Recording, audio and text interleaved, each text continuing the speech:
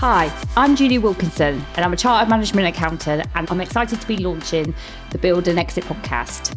This podcast is for business owners and entrepreneurs who are looking to expand their business portfolio by acquisition, or at some point in the future want to exit their business. We're going to bring real life stories and experiences of people who have grown by acquisition, who have exited their businesses, and other areas of business such as funding and cash flows. So there'll be lots of opportunity to learn different areas of business and how you can, in the end, transition your business from a lifestyle to an asset. So look forward to seeing you soon.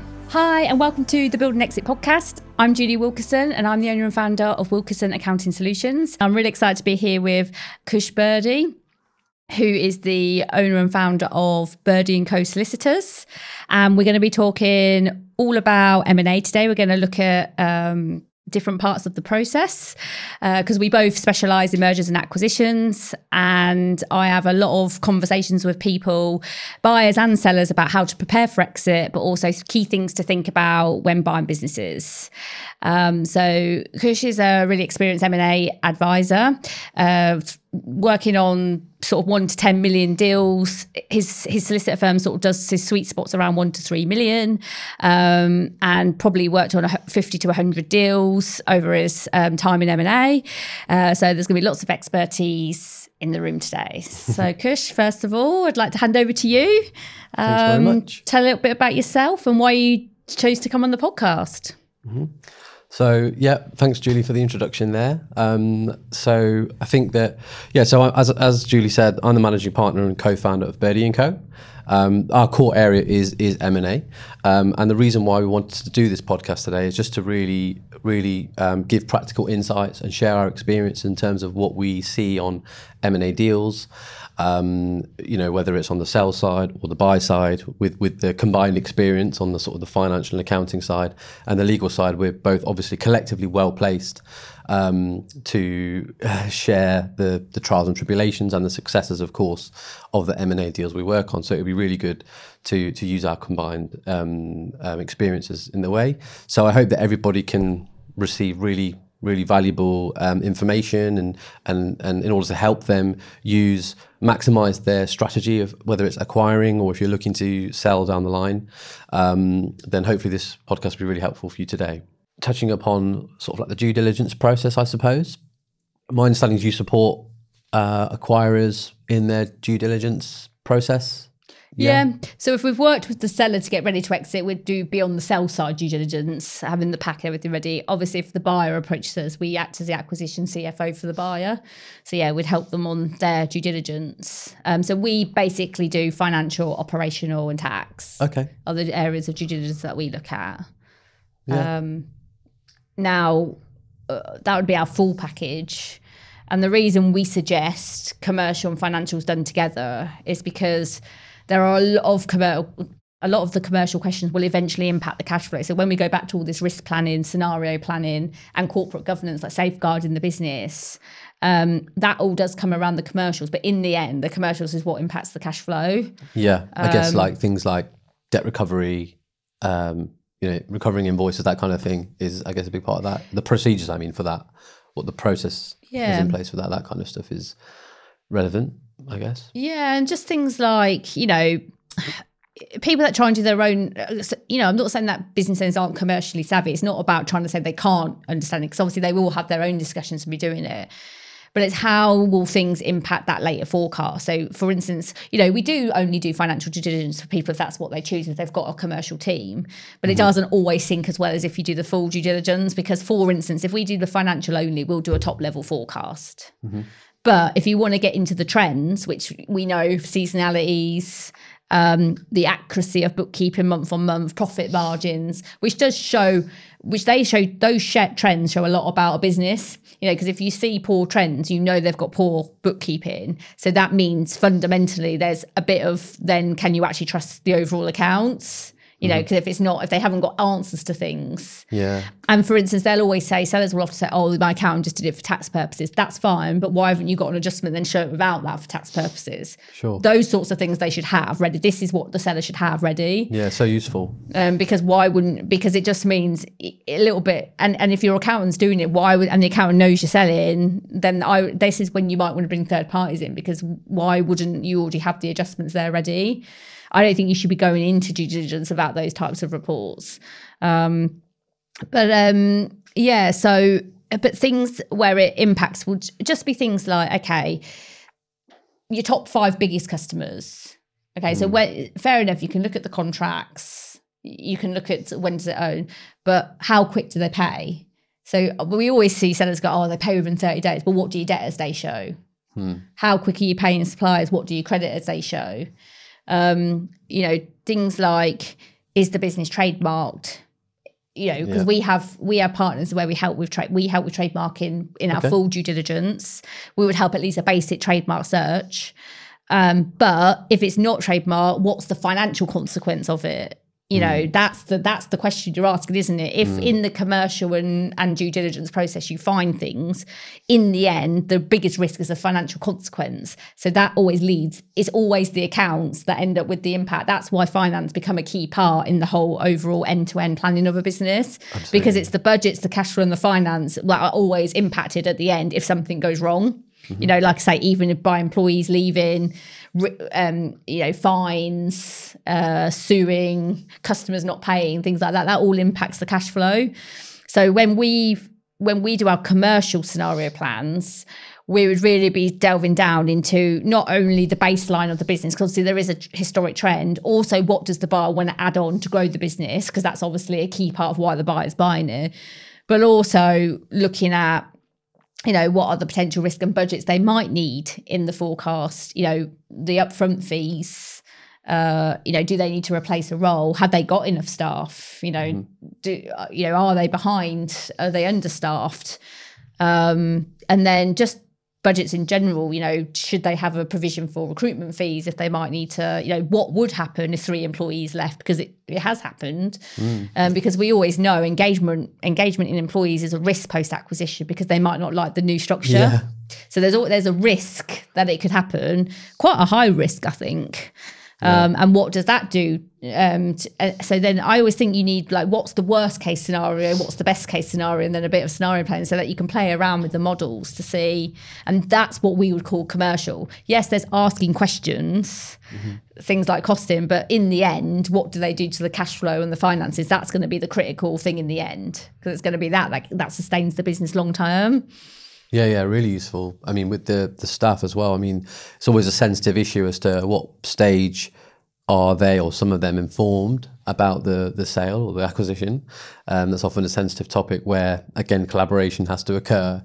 And when that happens, because that can be, it then drives into that commercial risk of what the reaction is going to be or not going to be. So all really, really important. I mean, on the legal side, due diligence is just so important on a range of issues. I mean, I think there's certain areas that whenever we're doing an acquisition, we would look at certain things straight away. We'd just get straight on it because they're just so important. Things like intellectual property protection, property. So if there's a leasehold or freehold property, then that's going to be critical because it's going to be either directly or indirectly a sizable chunk of the value of the deal. So we'd want to look at that really, really closely, especially if the business relies on its property, on its premises, which can be the case. But then even just other things like, outstanding. So if there's secured loans in the company, then we want to make sure those are going to be discharged at completion. But not just that, we need to make sure we've got the right paperwork as well, the right releases from those lenders to make sure we've got written evidence that there's no outstanding amounts owed to those lenders post-acquisition, because that's really, really important as well. There could be some kind of historic loan that's covered that wasn't disclosed that the seller thought was paid off or probably maybe like 99% paid off, but it wasn't. And then actually the lender's security isn't released after completion because, we've got this historic loan where there's X amount of interest outstanding, we're not releasing our security. So that can happen if you haven't got the right checks in place and you're not making sure you've got the right confirmations throughout the due diligence process and paperwork ultimately. So again, even with like the commercial stuff that you were talking about, the legal aspects overlaps with that as well. And again, financial, because as you say, it all feeds into financial impact on the business if those risks materialize. So things like change of control clauses in contracts, it could be that there's, key assets which are on, hire purchase agreements or high value hire purchase agreements or financial leases, that kind of thing. And usually you'd want to look for, if there's a change of control, whether those financial products can be called in. That is definitely a legal risk that we see a lot, because someone that's providing, asset finance or any kind of lease arrangements are providing it to the company, but with the trust of the current owners, right, and how they've operated the business. But if there's a change of control, then that would then need to be reviewed, and usually there'd be a clause in there to allow those products to be withdrawn, which you obviously wouldn't want if you're acquiring a business. So those checks are really, really important to make. And then there's other things as well. Are you registered for data protection? Those kinds of things we see cropped up. Was it all renewed? And there can be financial risks associated with that, and reputational risks as well. So yeah. Yeah, there's a big risk, and I think our experience of post acquisition is operations do usually drop, because what typically happens is the buyer doesn't want to work in it, which is fine. And they might have all that sorted, maybe the old owner's staying on. But then what's that relationship like now that owner's being managed? A lot of buyers will come in and want to have KPIs and the forecast. And these employees just aren't used to doing it. And by obviously you've got to try and put that in place, but you've got to try and put that in place whilst managing the expectations of those employees to a point, because you can't just come in and start dictating things that they haven't done. You might have employees that have worked there for 10, 20 years and never been asked to do it, and it does cause and that's where like our experience as CFOs and financial experts is where we help, because obviously we've got experience from that from corporate.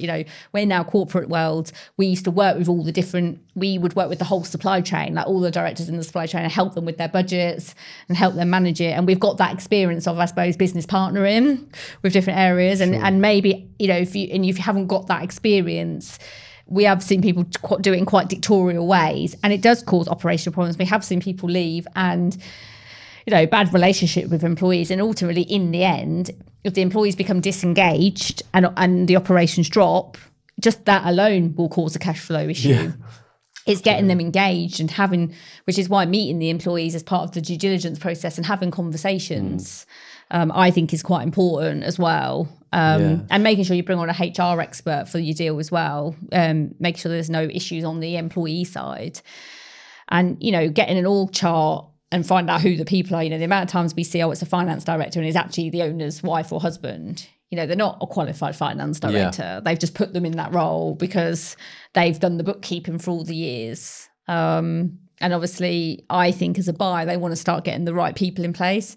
And often buyers do. Buyers do typically invest, I think, especially post-integration, on the right type of thing. The right roles. But the question is, do they know what the right role is, like who the right role? Because that's one thing we would look at in due diligence, is we'd look at the finance team and say, where do we think the risks are? Because ultimately, if that buyer wants cash flows and reporting relatively quickly after acquisition, if they can't even produce a monthly, if they don't have anybody to produce this monthly management accounts, it's not just going to happen after acquisition, because someone's going to have to make it happen. Yeah, absolutely. And that's why, and this is where additional budgets like this consultancy post acquisition, the sellers never invested fully in the finance team. We see businesses of 5-6 million without a CFO. And you'd be looking at parts, they're probably not spending 50 grand's worth on finance that they should be spending. Oh, wow. Just the same, they might not have a HR advisor, they might not use a proper IT firm and things like that, which might be, underestimating. And this is the type of thing we would look at as part of our sort of budgeting, forecasting, because I think that's the most important thing, is the buyer building their own taking the sellers if they've got it. Normally they haven't, so they have to do it from scratch. But then taking it and building their own as to what they think needs in. Now, they might choose to then sometimes it might be immaterial, like the odd 100,000 pounds here isn't going to materially change the deal, but it is a cash impact. Yeah. And ultimately paying back loans isn't a profit impact, it's a cash impact. So it's all a cash impact of what the cash flow will do after acquisition. Yeah, well, cash is king, they say. So Yeah. and particularly post acquisition, that immediate period is obviously critical, right? And that's what buyers are looking at straight away, right? Yeah. So yeah, really important. So on the due diligence side, do you work closely with the lawyers as well in the due diligence process, or do you kind of just do it as a side? Because usually the seller's side will set up a data room, like a sort of an online sort of portal to host all the documentation, disclosure documentation, and would you usually have access to that and sort of be able to review everything there? Yeah, I mean, we do like to keep in contact with all the advisors on the deal, because ultimately in the end they might share information. I suppose where we have our biggest involvement would be warranties. Yeah. So what we typically, obviously I know there is normal standard clauses, and maybe it's something you could touch on, is what are the standard warranties. So for instance, tax is usually a warranty that, if there's a tax audit for historic tax, the seller's usually liable. But sometimes we might find specific things where we might recommend additional warranties. More for disclosure. I don't know whether, and this is why we liaise with the solicitors, because we don't always know, is it a warranty or is it in the disclosure notes or things like that, where the best place to put it is. But like as an example, if they've got invoice factoring and we've done the reconciliation on the balance sheet integrity and they can't reconcile the number, there's a risk. Yeah. And the discrepancy will be a percentage risk. And if we see big risks, well, ultimately it's down to the buyer if they want to proceed, because this would be times when is there a time, if the seller's books are so bad, would the buyer pull out? But ultimately that's then down to, we would never tell the buyer what to do. Ultimately they can choose their own risk profile. But we would just highlight, and if we did see if they did want to continue, we might recommend an additional clause. Obviously it's then down to them to work with so we would probably say it in communications. We would then expect the solicitors and them to pull up the right terminology, because we don't know the legal terminology to protect them. Yeah, absolutely. And we have done that and it has worked, because the reason we do it though is we would let the solicitors write the legal words. Obviously most parties don't understand the legal terminology. We would focus more on explaining to buyer and seller the reality behind what we found, so that both of them, so that seller understands the risk as well. Because ultimately if it happens afterwards, if something does come through tuition, the seller might like, oh yeah, well they did explain that. It might just make it easier to have those conversations about having to go down the legal route to enforce it afterwards. Yeah. And then obviously we would expect the solicitors more to write the legal to protect the buyer from that element of it. Yeah, absolutely. And we frequently work with different types of accountants on that, where we've had feedback, oh, you need to put this protection in there, go and put it in right way or whatever. We might draft it and say, do you think this wording is okay? Is this wide enough or whatever? And to an extent you'll know, to an extent you might not. But I think, working together is always good. And I think it's just about getting the right protection. Yeah. But even, talking, when you were talking about just explaining the implications to the buyer, even if there is legal protection, I suppose you've still got to deal with it. In the first instance, you might be able to enforce a contract, but you then got to go and enforce it. But in the meantime, you've then potentially got an issue to deal with. So I suppose those are the conversations you're having in terms of saying, well, how are you going to deal with this whilst then enforcing this contract? Obviously, we deal with the enforcement side of it. And then in terms of, I suppose, usually if the price is subject to an adjustment based on the financial position on the completion day, which we call completion accounts process, we would usually request input from people like yourselves on sort of what those, how quickly they can be produced, the completion accounts, and whether there's any specific policies that should apply to formulating those. Do you support with all that as well? Yeah, well, it would depend what we do with the buyer when they've bought the business and who the accountants are and bookkeepers and things like that. I mean, ultimately, normally a bookkeeper would transact. So that can, and we have bookkeepers now. So if, if someone's just on deal 1 or deal 2, we do often become like an outsourced bookkeeper. I suppose if they've but if the accountants and the bookkeepers have transacted quite well within the acquisition process, it might be we don't need to do that afterwards. Our ultimate isn't always to do everything. Yeah. Sometimes some are better than others. Sometimes it has been really poor. Sometimes it's been okay. And we often on the integration we do mentor, train and help on board junior staff as well. So if eventually people need it internally, then we can help them do that. Or we would help work with the staff that are already there. And maybe our role might be to help train and oversee them if maybe there are some risks in it. So I think it will just depend who the team are on top. It might be they do it and then we review it. It's a secondary check, or it might just be they didn't really have a team. It was an internal admin doing the bookkeeper, and they just need the support, and then we would come and do it. So it would just depend on who the team are. But I think one of the biggest problems we see in acquisition is people trying to promote people because it seems like the easiest thing to do. We've seen people promote, finance staff to maybe finance managers, and they don't really have, it's unfair because they haven't got the skills and experience at that time to do it. It doesn't mean they can't study to become it, but it could be unfair on them.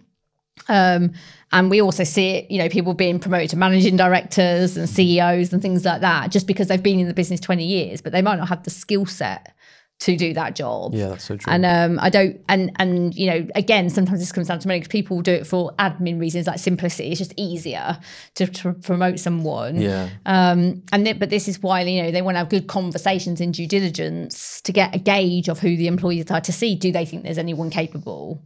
If they don't think there's anyone, if their gut is telling them, the buyers, their gut's telling them they haven't really got that person, either the seller stays on for longer and trains someone up if there's someone close ready, and if there's just not that person, then they might just have to recruit. But it's not always, but time, in the end, once they become busy after the acquisition, that's why you need the support post acquisition as well. So I just want to say thanks, Kush, for coming on the podcast. It's been really great. But if anybody needs help with legals, where can they find you? Well, you can find me in lots of places. Social media, so I'm quite active on LinkedIn.